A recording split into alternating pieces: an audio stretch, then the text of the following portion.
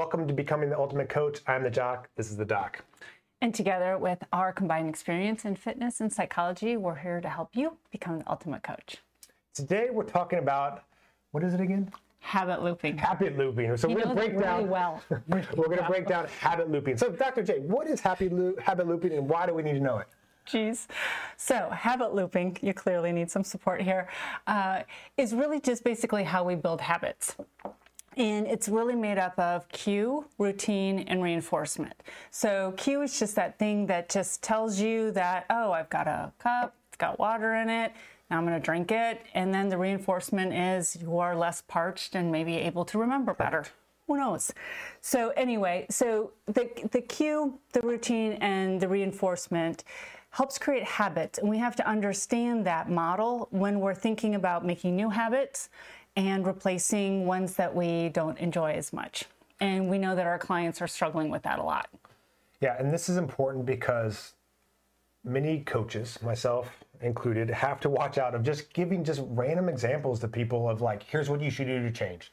Yes, if you drink less alcohol and you eat out less and you move more, will you ultimately reach your fitness goals? Yes, you will. But so many people have lives that are busy, and us just giving some random habits of, just drink less alcohol and drink more water without any sort of structure of how to do that is very challenging for people. And if you've been doing this for a while, I'm sure you've seen that. And it's kind of frustrating. You're like, hey, they want results and I'm giving them the things that would help them improve those results, but they're still not doing the thing. This is the key of understanding this, of like breaking it down. And this is why we talk a lot about having these conversations one-on-one. So instead of just being like, oh, you need more vegetables? Well, just throw some vegetables and fruit in a blender and just have that.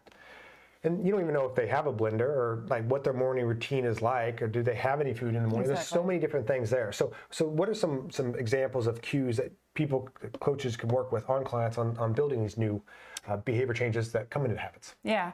Well, the first way to start that is I've met very few people that are like, I've got a lot of extra time in my day. Yep. I just have so much more room. Like, what else can I add?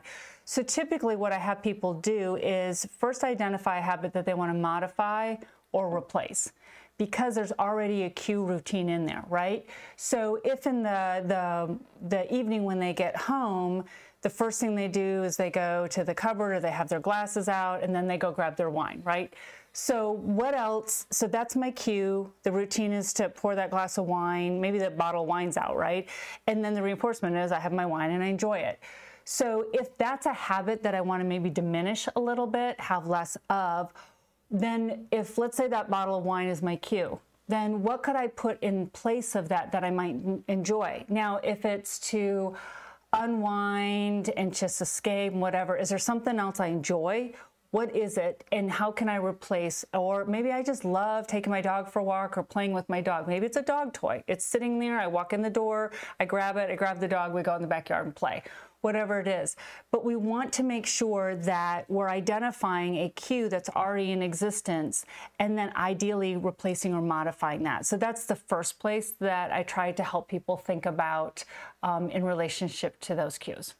So a very, very extreme example of this, and this is something actually a client told me. So her father liked to drink a lot of alcohol. He was kind of a closet alcoholic in the sense of he would drink his alcohol out of a coffee mug so people wouldn't recognize it. Yeah. And he would also go to the basement and drink it there so no one could see him. And so his mom's strategy for this was like, okay, we'll sell the house, we'll buy a slab. He can't get away and hide anymore. And so, and Dr. J and I have talked about this before, and there's a lot of different things there. There's a lot of different cues. And so really just changing that cue stimulus of like his habit of coming in, getting the coffee, going downstairs and doing this is a way to do this. Now, getting all your clients to sell their house and buy a new one might be tough, especially in this market. But I've had clients that rearrange their furniture, because I had one of my guys who was a big drinker. Like, he had that same thing. He had his lounge chair, and beside that he had his cocktail set up. So it's more about like moving things and changing that cue so that the behavior slightly changes with that. Exactly. And there's tons of those examples, right? Like, I have cabinets I can't reach without a step stool. Keep the step stool not close by. Put the things in there that you don't want to be accessing on a regular basis, or maybe it's just when, company comes over, whatever it is. So absolutely. The other part of this that's super important is understanding what the reinforcer is. And we talk about this in understanding the root cause of behavior. So is it to wind down, to escape? Is it to connect with people? Is it because I deserve something that's tangible? Or is it sensory? I just love the feeling, the taste. And so understanding that, because if you're going to replace, if you're going to make that exchange, or even if you're going to start a new habit, there has to be a reinforcer. And I've talked about this before, right? No behavior persists without it being reinforced. So there's got to be some sort of reward reinforcement that's built into that, that's immediate and or long-term. If it's a long-term reinforcer, in other words, it takes a while to acquire it, so to speak, then you want to create short-term reinforcers at the beginning that reinforce it, whether it's tracking it, sharing your success with someone, having an accountability person, to get that whole cycle of that cue, the routine, and the reward to get into place. So we've talked a lot in the past about habit stacking. Yep. You have a consistent habit, so you just build on top of that. What would is the cue and the habit stacking, is that the same start, or how is that different? Well, good question. No, the habit is a separate thing in and of itself. So habit looping is how a habit is formed.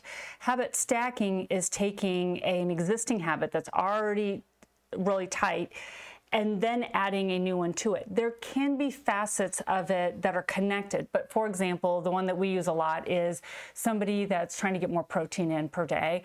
They already drink coffee, and you can put this collagen that you can put in your coffee right next to the coffee maker. Now, the coffee maker might be the cue to start and drink my coffee. Now I've added another cue, the collagen jar thing, next to the coffee maker. So I've created a proximal so that I can habit stack. So now that's in there. My routine is I see the collagen, I add it to my coffee, I have it, and then if I'm logging protein, I'm already a step ahead for the day. So you can see where they're two separate habits, but by habit stacking them, they become highly efficient because time is always and remembering and sticking things in a routine. So just because it doesn't have the reward, it's not the full loop. Yeah, if it doesn't have some sort of reward, it is not a full loop. And if any of you have put collagen in your coffee, it is not a reward.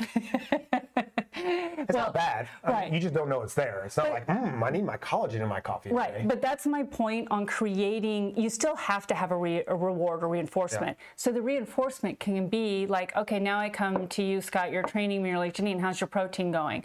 And I'm like, well, actually, I've been consistently getting another 12 grams a day. And, oh, how'd you do that? Collagen, excellent work. And you celebrate those small wins. So you can create that. And if you being pleased with my protein intake and reinforcing me is desirable for me, that will work. If it's more of an internal thing where I feel better about myself because I'm doing better on that, that can be the reinforcement. So there's a whole plethora of options there, but each habit has to have its own loop. And then again, habit stacking, the beauty of it is, especially if they're very similar to each other, you can add them on top of there. The same thing is if you're going to your kiddo's soccer practice, you might be going and hanging out there because you enjoy your kiddo and it's reinforcing to see them enjoying something and you're in proximity. I can also create another habit of getting my steps in with that and stack those two habits. Gotcha. Cool.